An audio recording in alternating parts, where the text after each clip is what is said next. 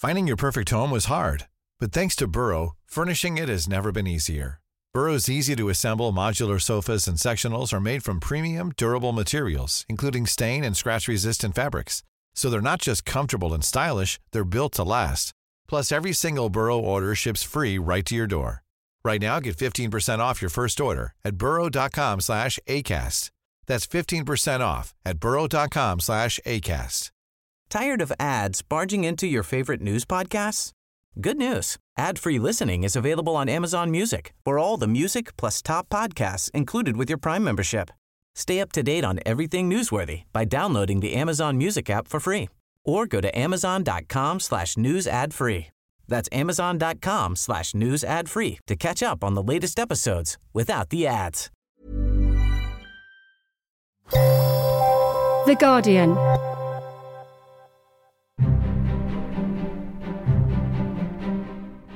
Welcome to Politics Weekly Extra. I'm Jonathan Freedland. We've all been trying to get over our Trump addiction in the weeks past since January. It can be difficult because we were so hooked on a guy who made news not just every day but every hour.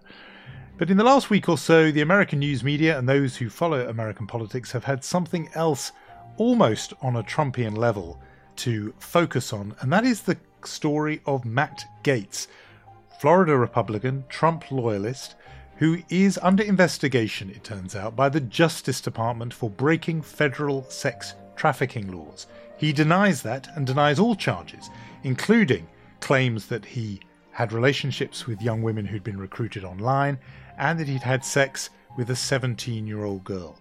He denies it, the Justice Department are investigating it, and this weekend it proved that it had broken through because it became the subject of a sketch on Saturday Night Live, where one of the cast played Britney Spears and another took on the role of Matt Gaetz. That's ridiculous. People are just targeting me because I defended Donald Trump. And what has Trump said in your defense? Giggity squat. So that sketch has had lots of people talking about the future of the Republican Party after Trump and about what happens in Florida politics if Matt Gaetz is toppled by all this. But what caught my eye is a different angle, and that is the notion of a particular kind of politician who is happy to pass judgment on others who are seen not to be sufficiently conforming to Christian values, who are then exposed as deeply flawed. And Matt Gaetz, if these allegations are true, fits that pattern.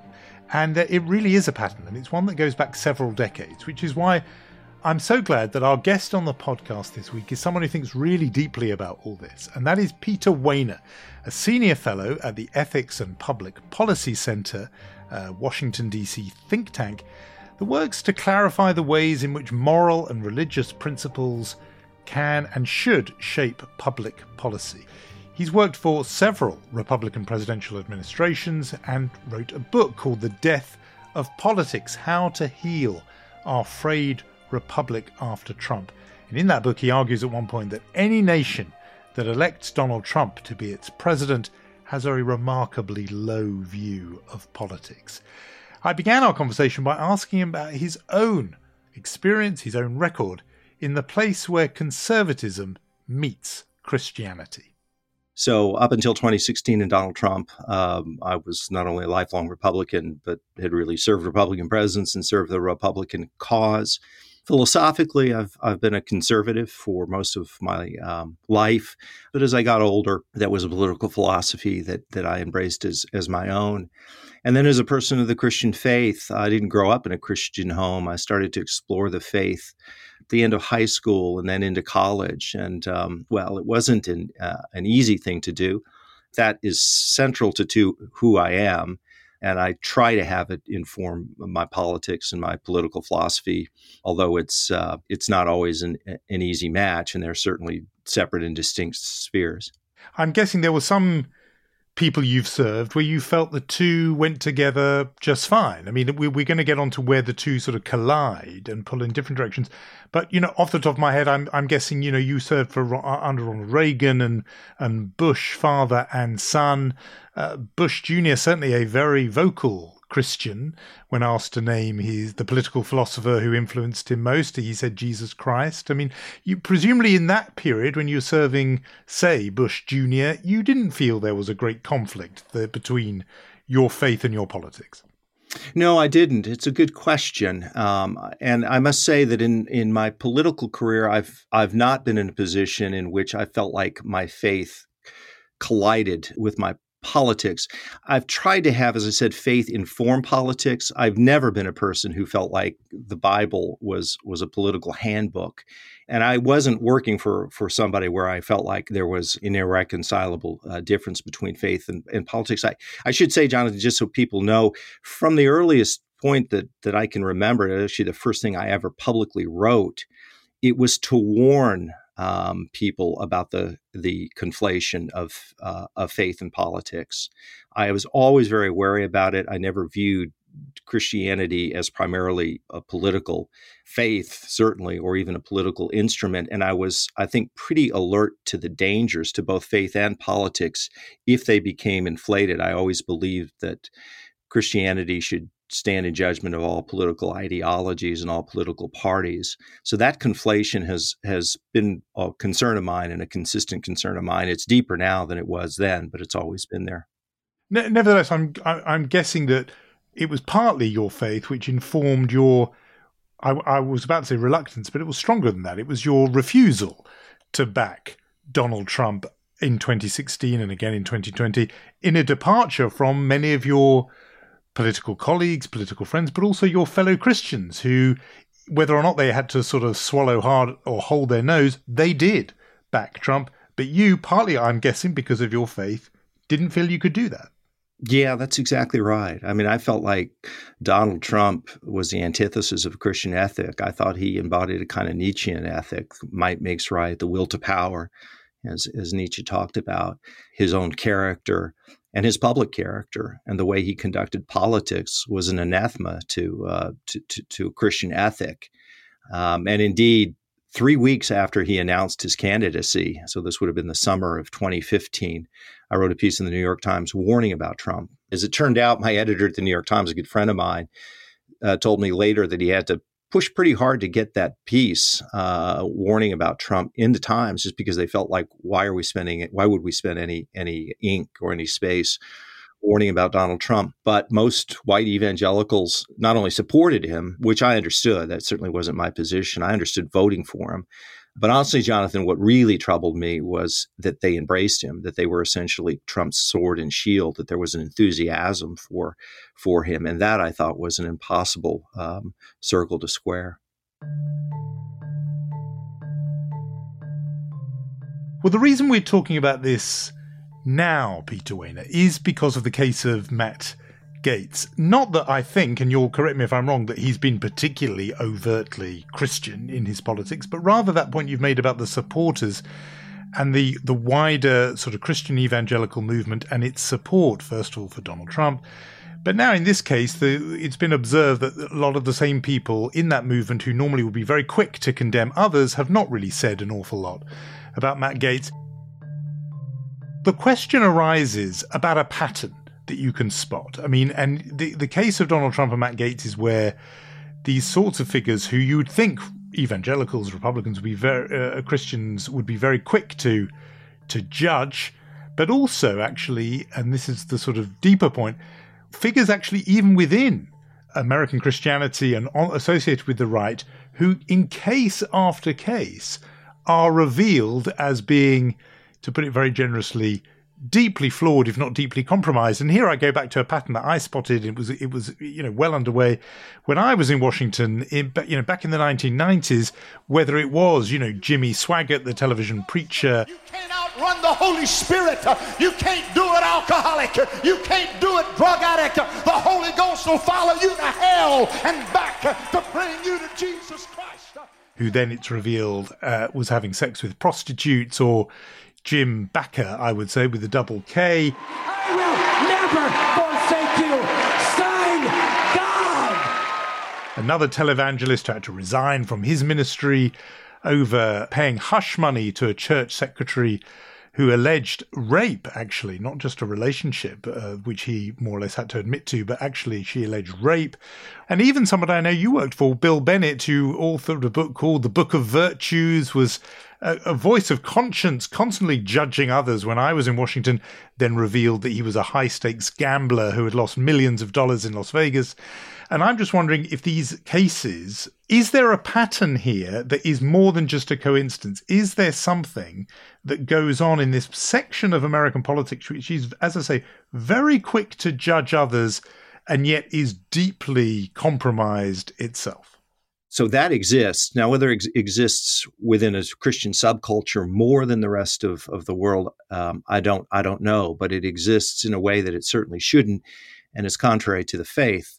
Then I would say there's the issue of Christian voters and public voices who use a completely different moral standard when it comes to Democrats and Republicans. And that is a degree of hypocrisy, which is so blinding and apparent to me that I think it's simply undeniable. And just to bring it back to when you were in Washington, you will remember people like Al Mohler and the Southern Baptists passed a resolution on the centrality of character in political leaders and especially presidents during the Bill Clinton scandal with Monica Lewinsky.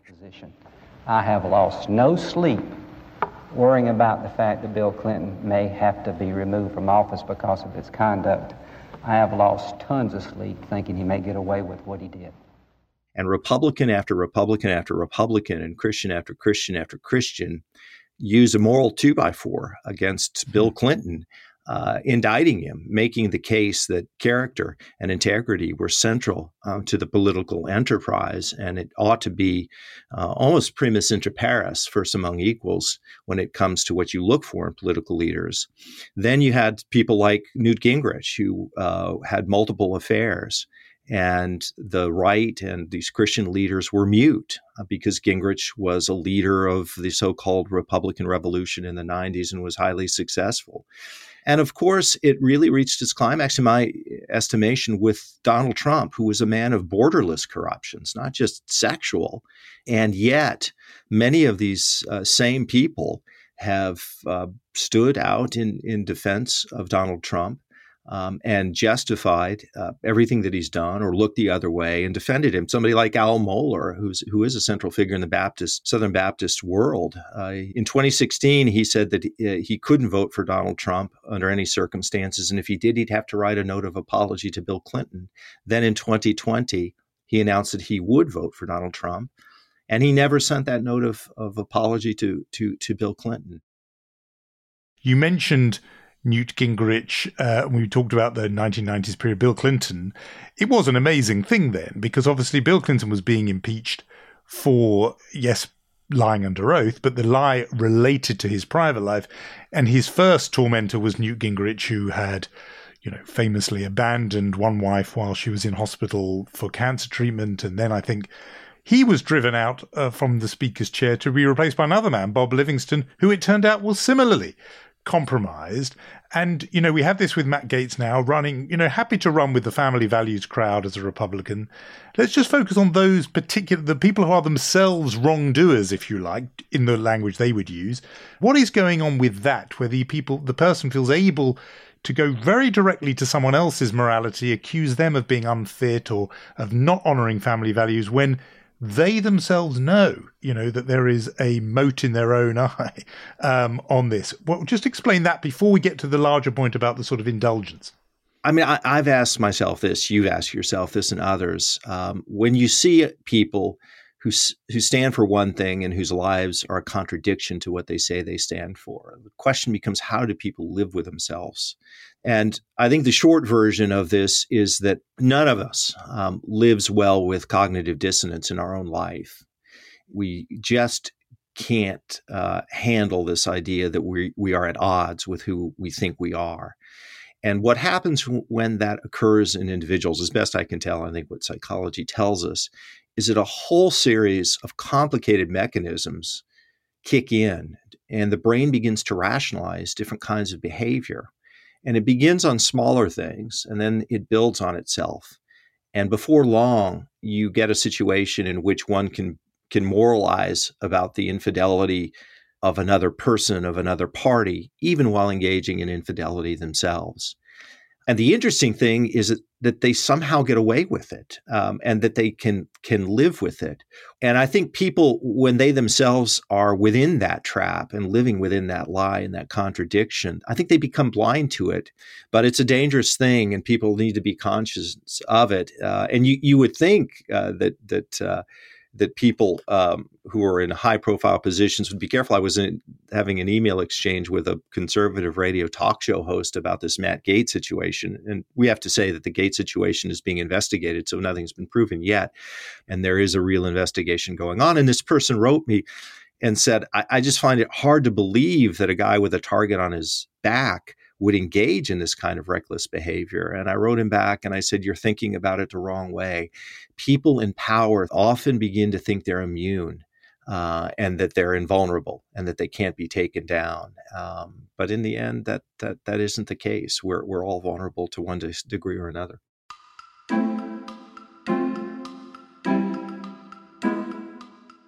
Yeah, and of course this doesn't only affect Christians. Just as a perfect example, you could draw on Gary Hart in the 1980s. Just at the very moment he was under scrutiny for his personal life, presidential candidate for the Democrats said to the press, you follow me, you see if I'm misbehaving. And sure enough, they did, and saw him on with a woman who was not his wife on board a boat, which memorably was named Monkey Business. That's right. And so it's not just a Christian thing, but I suppose there's some degree of surprise that, Christians of all people, given that, and also it's a particular kind of Christian that we're talking about, very, as I said, very judgmental.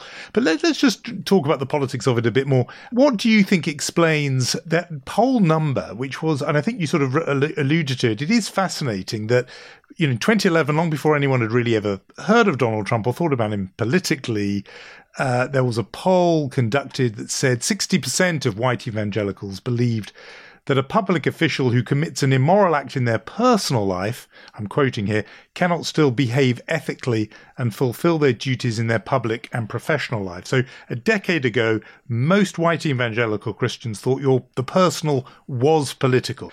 Come October 2016, the same organisation more or less asked the same questions in a poll after the infamous Access Hollywood tape in which Donald Trump was heard bragging about grabbing women. And now only 1/5, it was nearly 2/3 before, now only 20% of evangelicals say, yup, private immorality counts. Now it doesn't matter.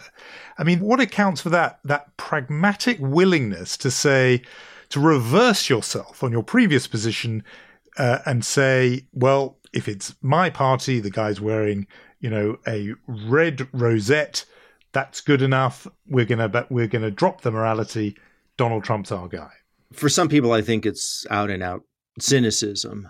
But for other people, the more complicated and I suppose the more interesting and in some respects, I suppose also the more alarming, many white evangelical Christians, not all, it's a huge movement and it's got complexities and nuances within it. But for an awful lot of white evangelical Christians, there has been a brewing resentment, sense of grievance that has characterized that movement, as well as growing fear.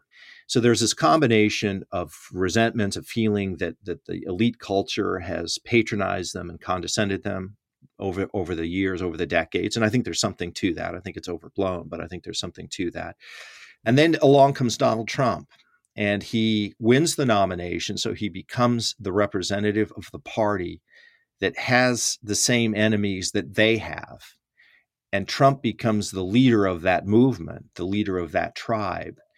They feel like they need to support him, that he's an imperfect general in an army that has to win. There is a thing that social scientists refer to in this country, and this may be true in the United Kingdom as well, which is affective polarization. And it's the idea that what binds you to the people on your side is less affinity with your side than hatred for the other side. And so with Donald Trump, they saw somebody that had a certain brutality in politics that they thought would protect them. And I wonder if there's almost a theological justification, which is, the Almighty moves in mysterious ways and may choose as his instrument a flawed vessel like Donald Trump. But that's just, that doesn't in any way mitigate the sort of divine nature of the plan just because he's chosen this flawed, fallen individual. Yeah, that's a deep insight. I mean, this manifests itself in various ways. One was the so-called Cyrus defense, which was some Christians use this, which is Cyrus was a Persian king in the Hebrew scripture who himself was not Jewish, but and was not a person of God, but he defended the Jews against persecution. So he became a celebrated and revered figure. And from my perspective, there's figure after figure in both in the Hebrew scriptures and the New Testament who were flawed figures who ended up serving God well and honorably. And that is supposed to be a source, I would say, of comfort. Unfortunately, what happened in the case of Donald Trump is that those figures were invoked in a kind of cynical way to take a person who clearly had not, to use a Christian term, repented or turned from his ways. But they used it again as part of this elaborate justification to try and explain how they themselves, given their previous views and their own convictions, could support a person who was antithetical to those very convictions.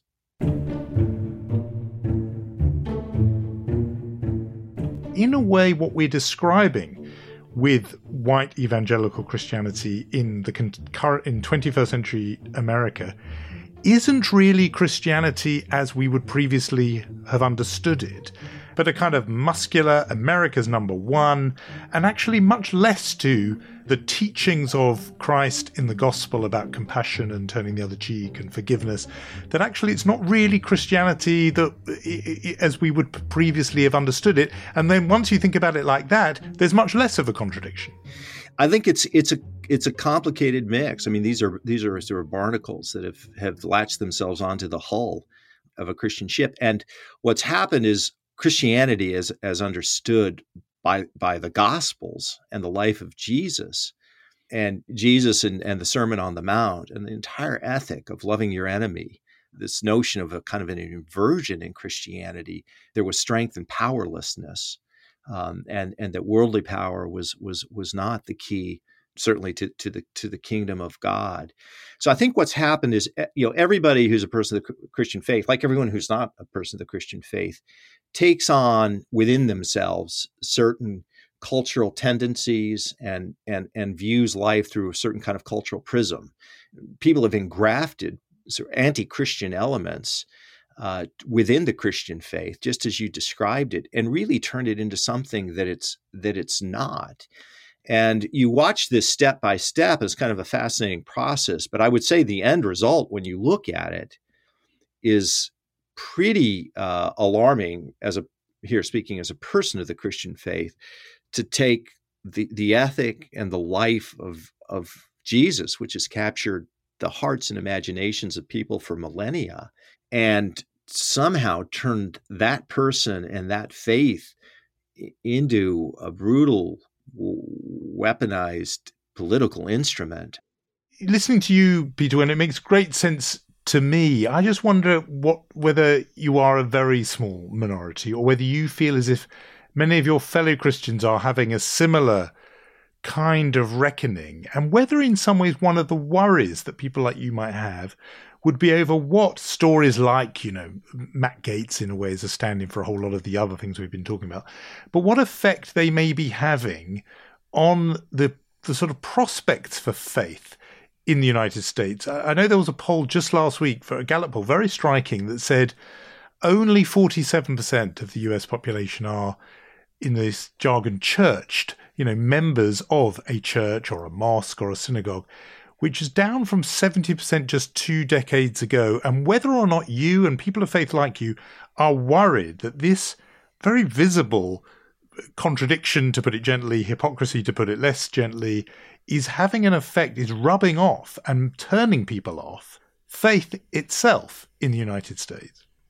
Oh, it's a deep worry of mine. And to be honest, Jonathan, I've been ringing this bell for 5 years. I was basically saying to people of the Christian faith, if you embrace this person as a political leader, as a political figure, as someone to celebrate, it's going to have massive negative effects on your Christian witness. And it has. And I've had conversations with pastors in all parts of the country. I know a lot of pastors, a lot of theologians, and I've gotten notes from people who have used the phrase generational catastrophe, which of course is a tragic irony, because if you talk to people who are Christian, and particularly people who are Christian leaders, they would say that the most important thing in their life is, and should be, the testimony of their faith. Does their life represent a kind of integrity that would in turn represent the faith, Christian faith?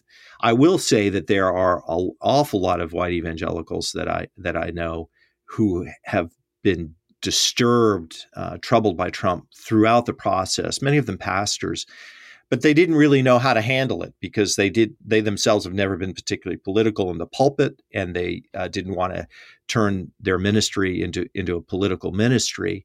And so on an individual case-by-case basis, I get that. But the problem is the aggregate, which is because there were so few voices who spoke up against Trump in the context of faith, it's completely reasonable for a watching world to look at it and say, well, since there are all these prominent figures, Robert Jeffress, Eric Metaxas, Franklin Graham, John MacArthur, Jerry Falwell Jr., Ralph Reed, Mike Huckabee, defending Trump so enthusiastically, and there's so few voices that are speaking up against him, that this must represent what the evangelical world is. And I think that there's been a real cost to that.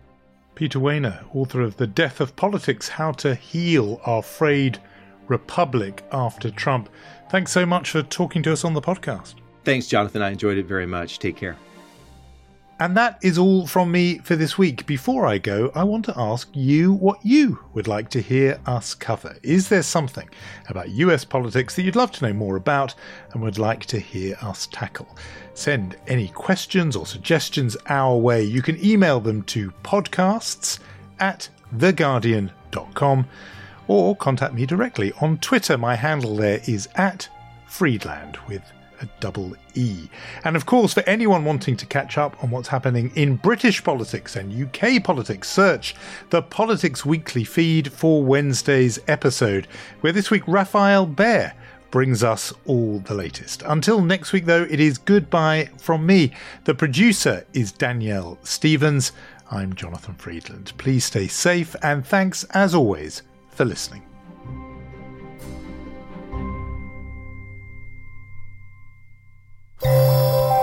For more great podcasts from The Guardian, just go to theguardian.com/podcasts.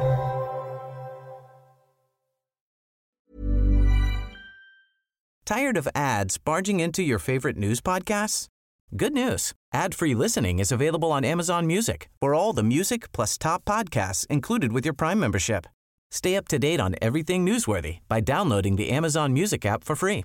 Or go to amazon.com/news ad free. That's amazon.com/news ad free to catch up on the latest episodes without the ads. At Airbus, we bring the world together. Our aircraft connect communities, facilitating cross-cultural communication. Our satellite technology enables communication across the world and allows us to explore space, expanding human knowledge to create a better future on Earth. At Airbus, we're pioneering sustainable aerospace for a safe and united world. Learn more at airbus.com.